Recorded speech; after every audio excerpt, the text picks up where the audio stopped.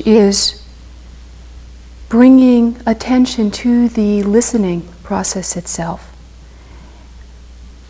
In other words, watching how it is that you listen.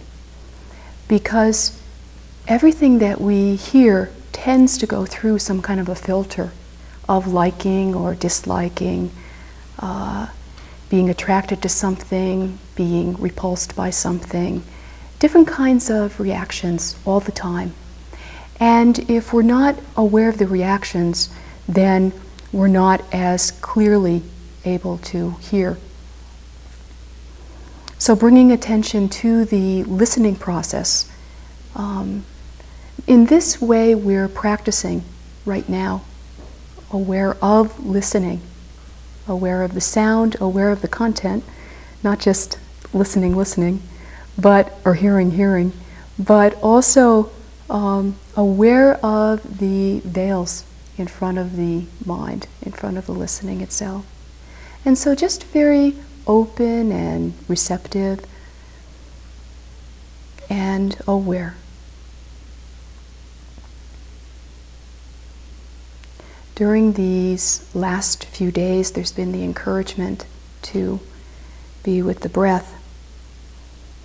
And at times, this has been probably very difficult to do because of different kinds of energies occurring in the mind, which we get wrapped up in, and in doing so, forget about the breath. So I'd like to talk a little bit about some of the energies that arise in the mind, energies that pull us away from the breath that we tend to get quite involved in. These energies hinder or obstruct tranquility, peace in the mind, lightness in the mind. So they're very important to come to get to know, to identify, and to see in yourself. Sometimes just identifying these particular energies can help quite a bit, help us not get quite as lost in them or quite as afraid of them.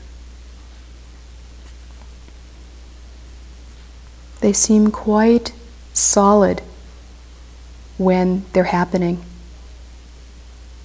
As we bring mindfulness and attention to them, they tend to break down, they tend to break up, and we tend to see them more clearly.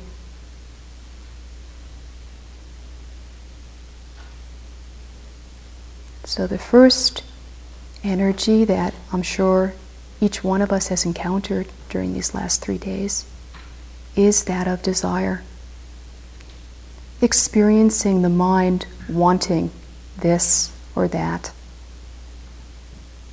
In the context of a retreat such as this, where we can't really control the environment in quite the same way and satisfy our desires as much as we're able to in our lives in general, sometimes desire can come up very, very strongly in this context.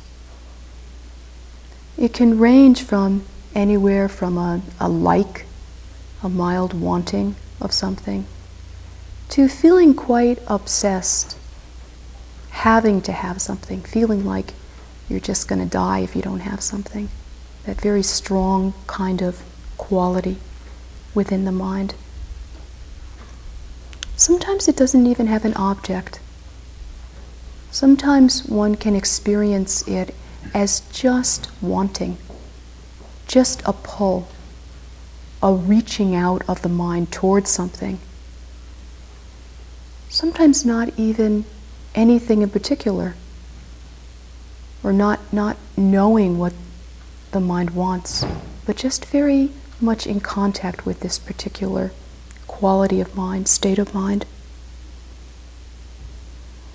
It can feel very unpleasant, and sometimes you can feel kind of an ache in the heart, of emptiness, and kind of empty feeling in the heart, and a great deal of lack of contentment.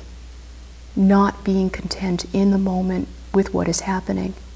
And so feeling like something else should be happening, reaching out and trying to get something, whether it's something physical or whether it's an object, whether it's a person, or whether it's a state of mind. Whether it's thinking that this state of mind isn't enough and I need to experience something different than this. So there's a feeling of poverty within the heart, a feeling of lack within the heart, missing something. And so the response is to reach out and try to get something. And it can feel quite unpleasant because it's so frustrating. The heart feels frustrated. It can't get what it wants because it's so enveloped in the wanting itself. So we can experience this emptiness, we can experience this ache. And this is actually a good way to work with desire, to experience the unpleasantness of it when it feels this way, to go back inside of the heart and experience the sense of poverty itself, the sense that this isn't enough, that I need something else outside of me to make me happy. Experiencing this ache or this emptiness is what unraveling desire is about. Sometimes it feels very pleasant. The mind is just enveloped in a whole lot of different thoughts, really wonderful thoughts. And it's not that one even wants to have what one is thinking about, but one wants to think. One wants to continue to go from thought to thought, thinking about what one wants. There's something that can be quite satisfying in that. So it can feel quite pleasant, and we need to ask, why not just loll around in pleasant thoughts? It certainly seems very enticing in the moment. Why go back to the breath and be with this object that seems nowhere near as exciting as these seemingly satisfying thoughts? So I think that understanding is another key to desire. To understand more and more deeply how much we cheat ourselves when we continually loll around in pleasant thoughts. How there's something that, as pleasant as the thoughts may be, something more, something deeper inside that we can only contact if we're willing to let the thoughts go. It's only possible to contact this deeper happiness or access this deeper satisfaction that's not dependent on anything external. This happiness in which the source is inside.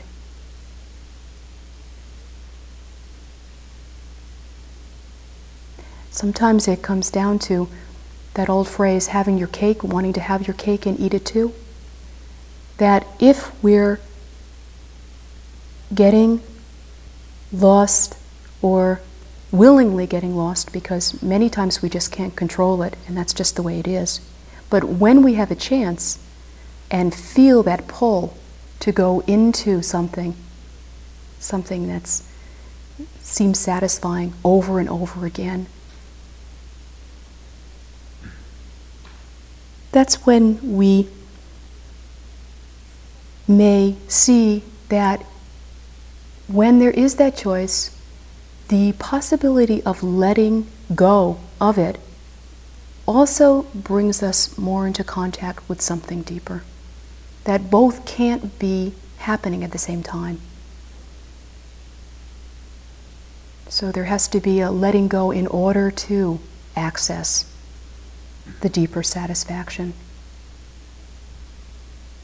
We don't have to see this with any kind of blame or any kind of judgment, because it's just a force in nature. It's just the way the mind is. And if we condemn it and say that this is bad, it's just entangling ourselves more. So it's really just to understand the force of this energy and the nature of this energy.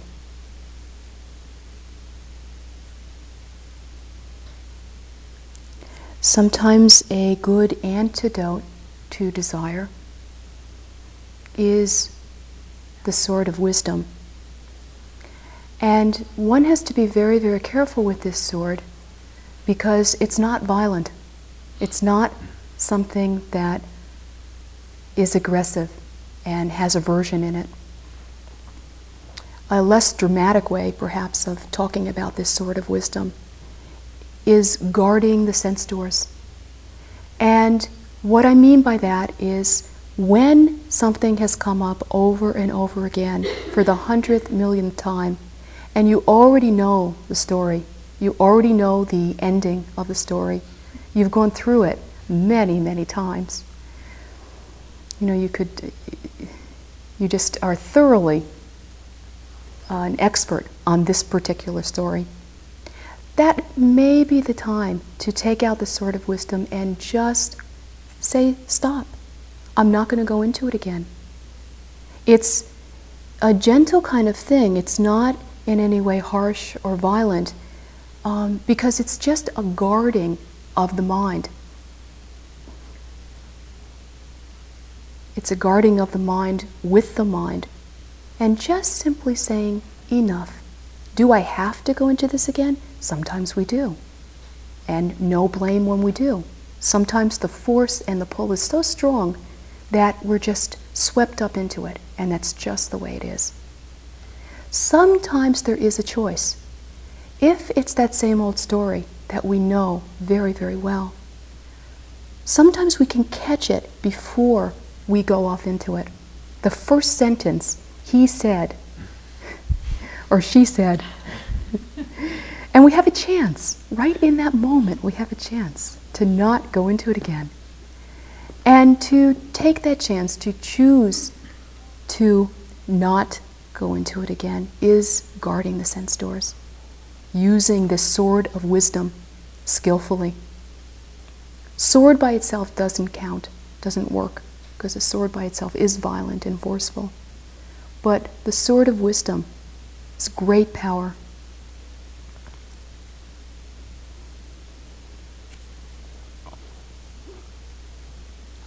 Another energy that we might come in contact with, or might have come in contact with, and if we haven't, we sure will by the end of this week, is that of aversion.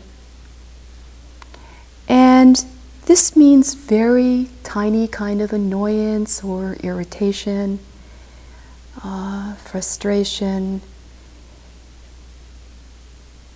and it moves into jealousy and competitiveness. And it also moves into rage and a real strong anger about something or another, or not about something or another. It can just be, once again, like desire, it can just be the energy of aversion that one is experiencing. That it doesn't have a particular object.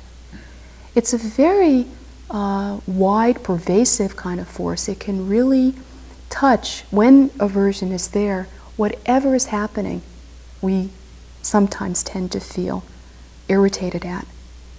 Something that makes sense and something that may not make a whole lot of sense. It tends to touch everything.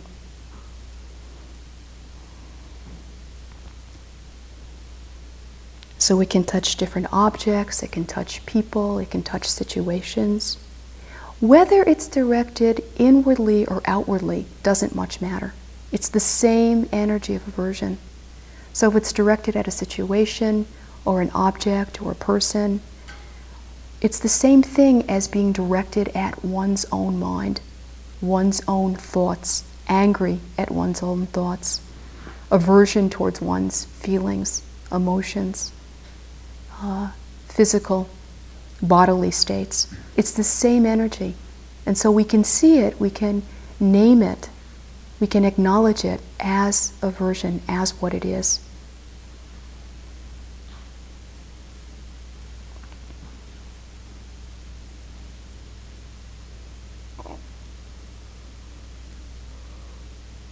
We can notice also, as well as the aversion or the anger, we can also notice what else is there. In other words, what's coming up with the aversion. Just noticing aversion alone isn't enough, but to notice if there's any kind of rationalization or justification. I should feel angry about this or that. That's as important as seeing the aversion. It never stands on its own. Always there's something else in there.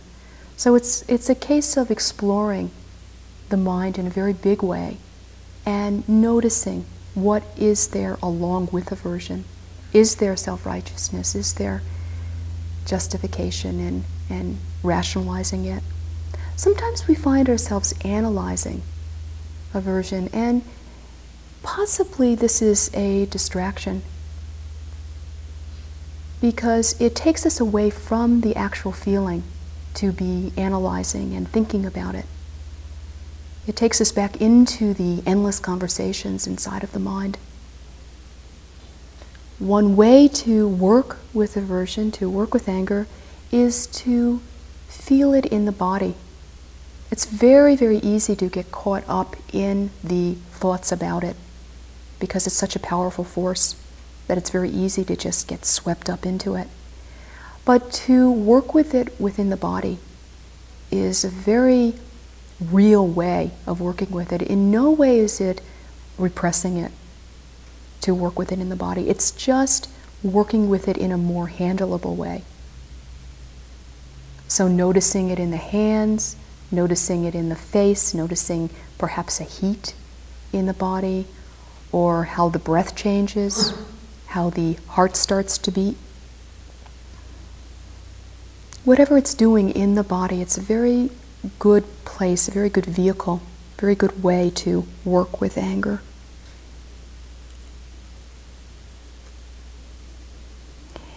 Working with it in the body is also very helpful because it allows us to get close to it. In aversion, there's a natural pushing away that's happening. The energy is that of pushing away. That's what aversion is. It's trying to get rid of something, trying to get something out of your mind, out of our lives. And so, in some way, we want to try to get closer to it, to get to know it, to get intimate with it. And being with it in the body is a good way to do that. Sometimes we get carried away and there's this thing of trying to marry it or, get real close to it. And this is certainly going overboard. We don't have to get that close. But to get to know it somehow to see what it is, to get close enough to investigate it.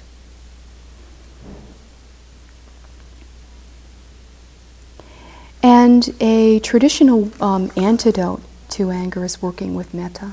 Metta means loving kindness, and we'll be working with a particular metta meditation in a few days. But just before that time, if you're not familiar with the practice, it has to do with sending thoughts of loving kindness to yourself or to the person you're angry with. It's quite interesting. There was someone a number of years ago, an older woman, who was very, very upset with her mother. And her mother obviously was, if she was older, her mother was a lot older. And her mother was close to dying. And she tried to work with Vipassana, and she was not able to at all. She couldn't get close to it at all. Because every time she tried to be with the breath, her mind would go immediately into all this really red-hot anger. And so she was put on the metta practice for a while. And she did it for a while. She did it probably for 2 or 3 years, quite a long time.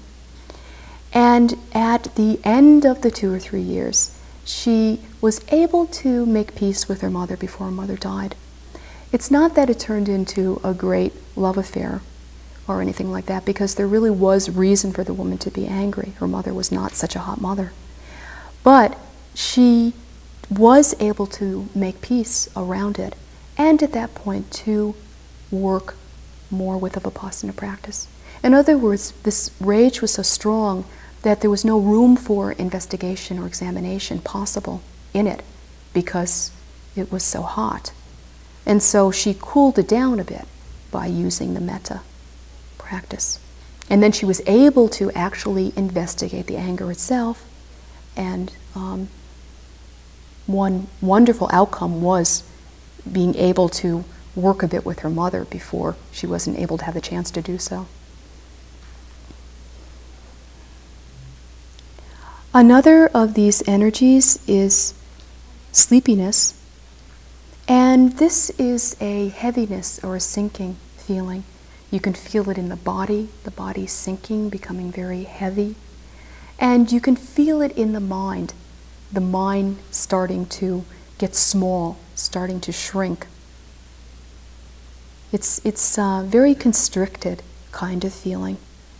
I'm sure I don't need to really go into it much because all of us are probably experts by now about it. It's a fogginess or a cloudiness.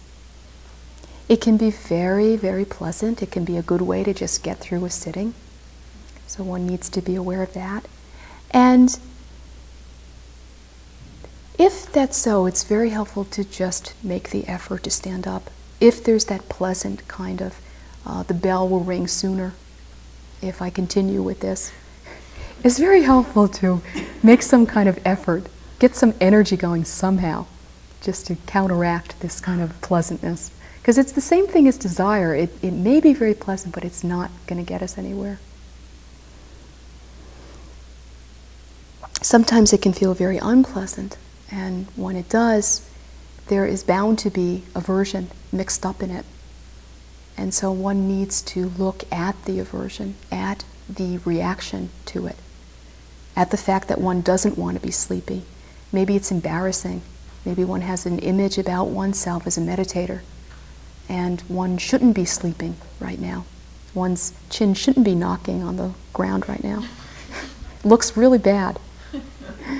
So aversion occurs. The mind gets very tight and constricted around the sleepiness, and we get into a big struggle with it.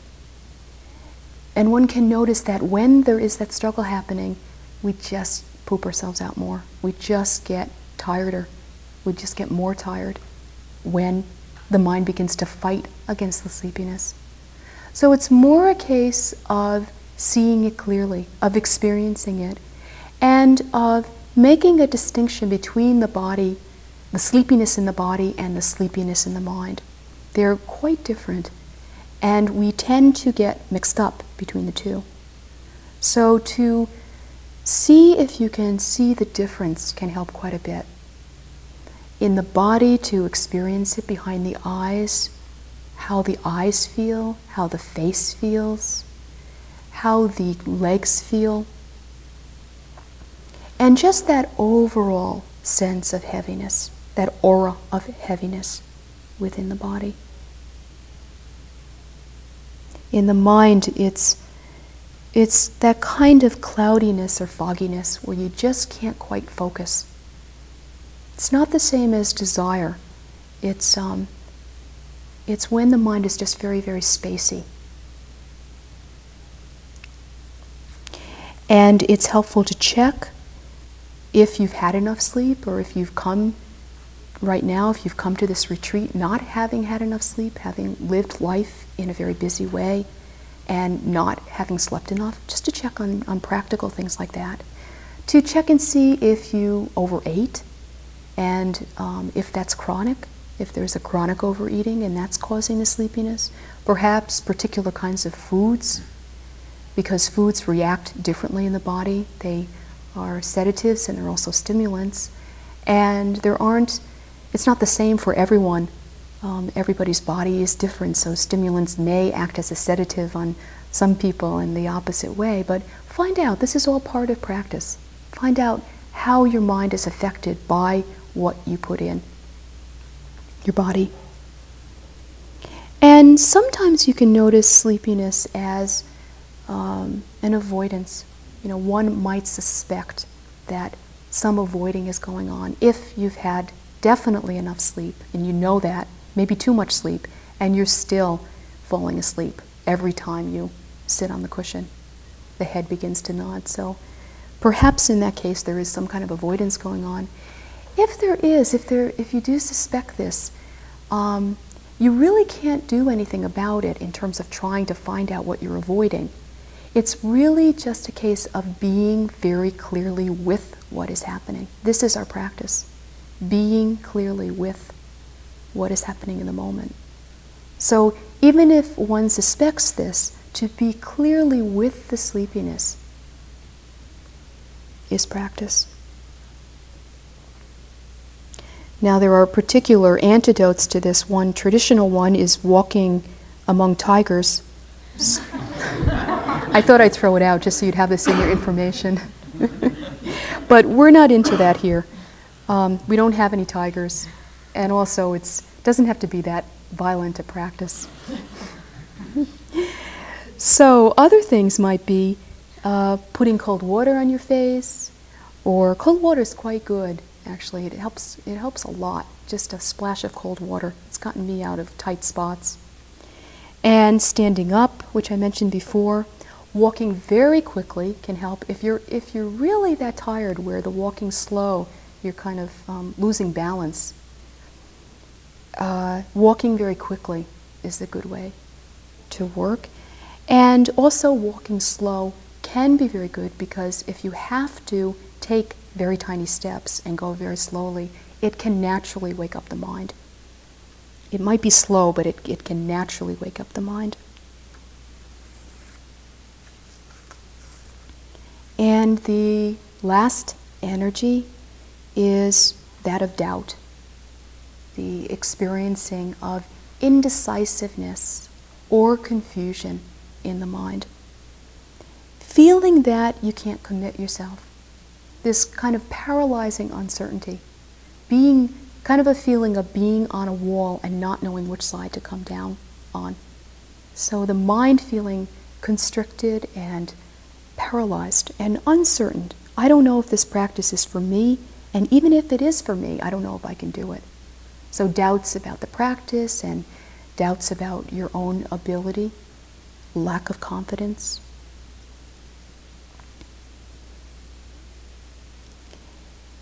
In doubt, often the mind just spins around, just kind of feels like one of those tops. It just spins and spins. And it's helpful to see if you can step outside the spinning. The way to do this is by watching doubt. And watching doubt meaning watching the thoughts and seeing them as just thoughts. This is not the same as what might be called the juice of practice, which is looking at everything, looking at existence in a doubtful way and asking the question, who am I? And what am I doing here? And vital questions like this. The kind of doubt that I'm speaking about now is draining, doesn't let us get anywhere because we're lost in a whole lot of questions. One way to work with doubt is to ask questions. This is always a good way to work with it. But if you find that you have kind of the 1010 questions, in other words, that's the tendency of the mind, this and that, and what does this mean and what does that mean, and that's what the mind is doing all the time, then just observing the doubt as thoughts is very helpful. Just to see it come in and go out, and come in and go out, and come in and go out, and that's it. Not to believe it so much. See if there can be a suspension of belief.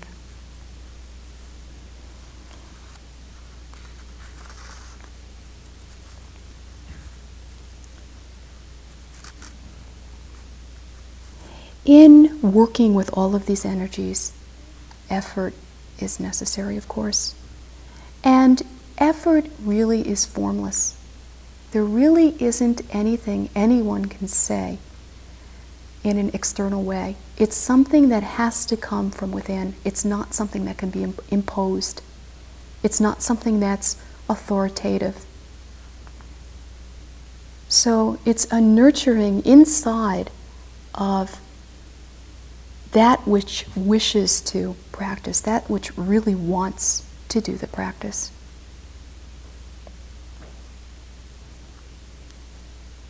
It's not an effort to change anything. It's not the effort to try to get rid of anything.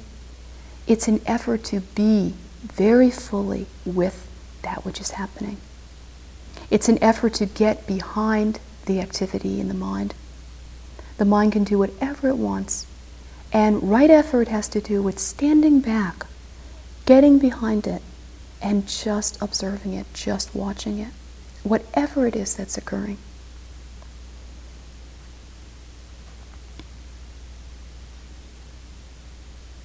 Sometimes an example is used of effort as learning how to ride the waves, with a surfboard, just learning how to ride them rather than sinking. However, sometimes we do fall off and we feel like we're drowning. We fall actually into the water and there's the experience of drowning. And this happens to us. This is a reality. Right effort, when there is that feeling of being overwhelmed and drowning, right effort is learning how to not flail about and waste energy, how to not panic about it, but just to be with what is happening, to fully be with drowning, if that's what's going on, and to get to know that state of mind. It's something that all of us as yogis experience or will experience, have experienced or will experience or are experiencing. And so to get to know that state of mind is extraordinarily helpful, is essential.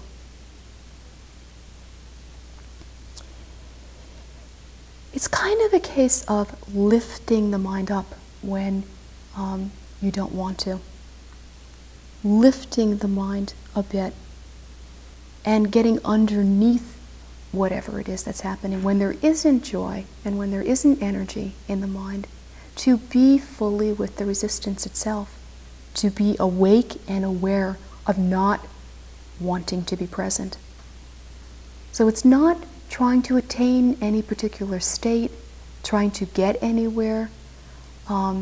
This is not what I've heard practice is, and I want all those wonderful states of bliss and joy that are being talked about.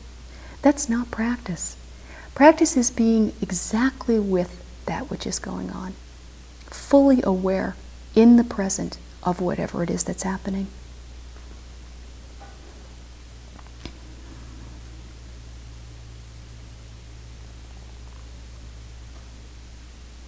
And also just to remember that the form of practice is challenging. To work with the sitting, to work with the walking, to work with the schedule, to work with the silence and the aloneness, and perhaps the loneliness that comes along with that, is challenging. And so to remember that it's challenging, and that it is often not an easy thing to do, this process of confronting oneself, of getting to know ourselves. And at the same time to remember that the mind is extremely moldable, that if we consistently just look at whatever it is that's happening, just look, not try to change it, not try to push it away, not try to get involved in it, just aware, wakeful in the moment, the mind begins to shift on its own.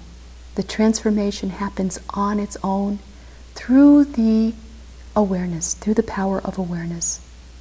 And what we can see is that inside of each one of these different energies that I've been speaking about is the opposite.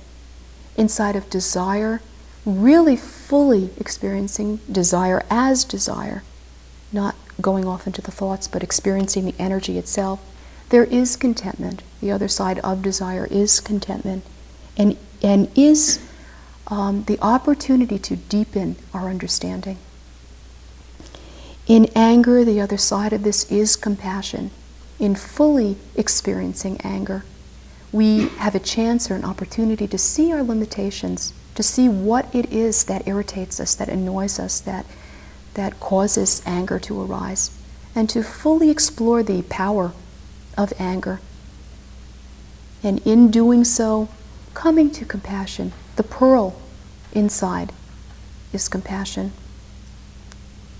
Inside of sleep, fully experiencing sleep without pushing it away and without getting into it,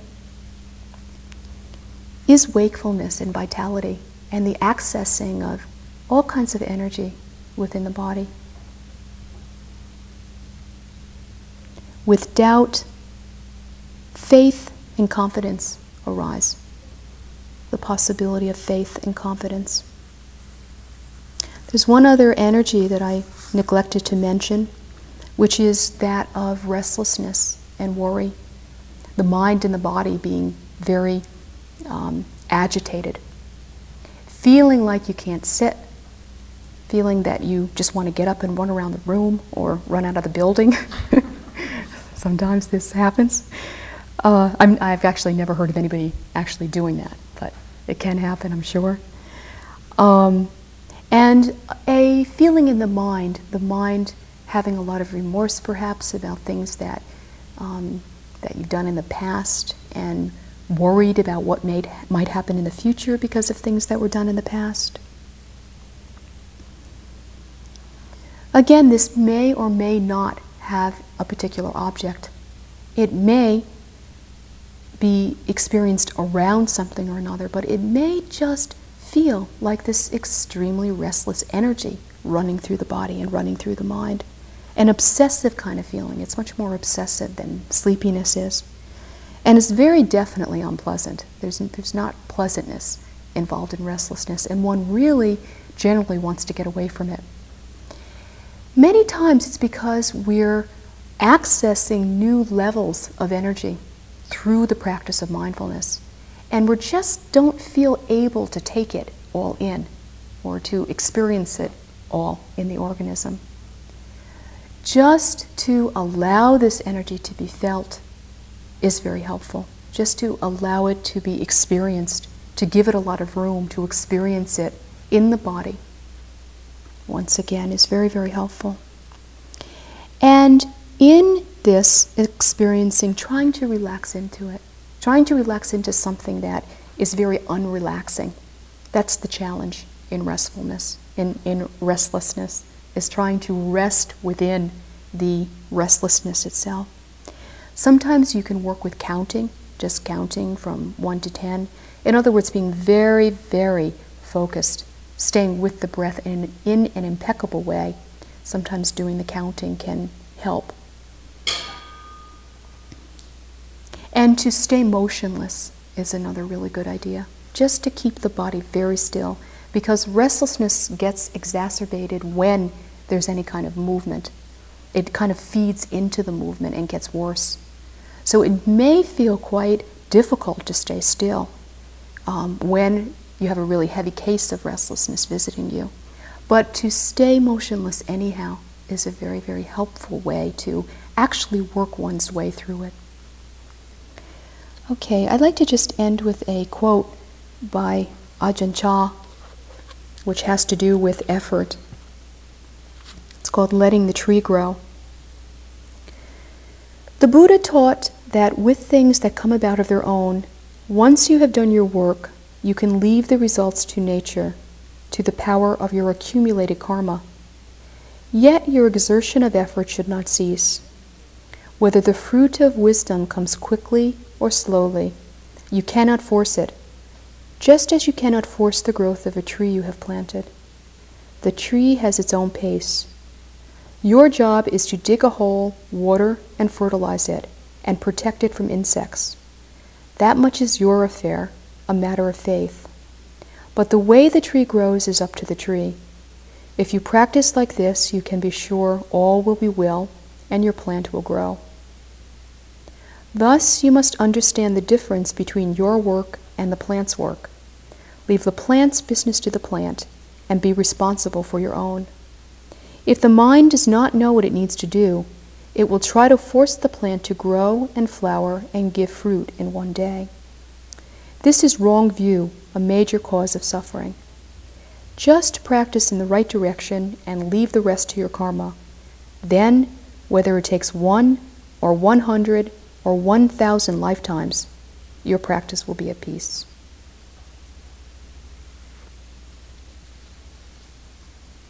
Okay, let's just sit for a moment together.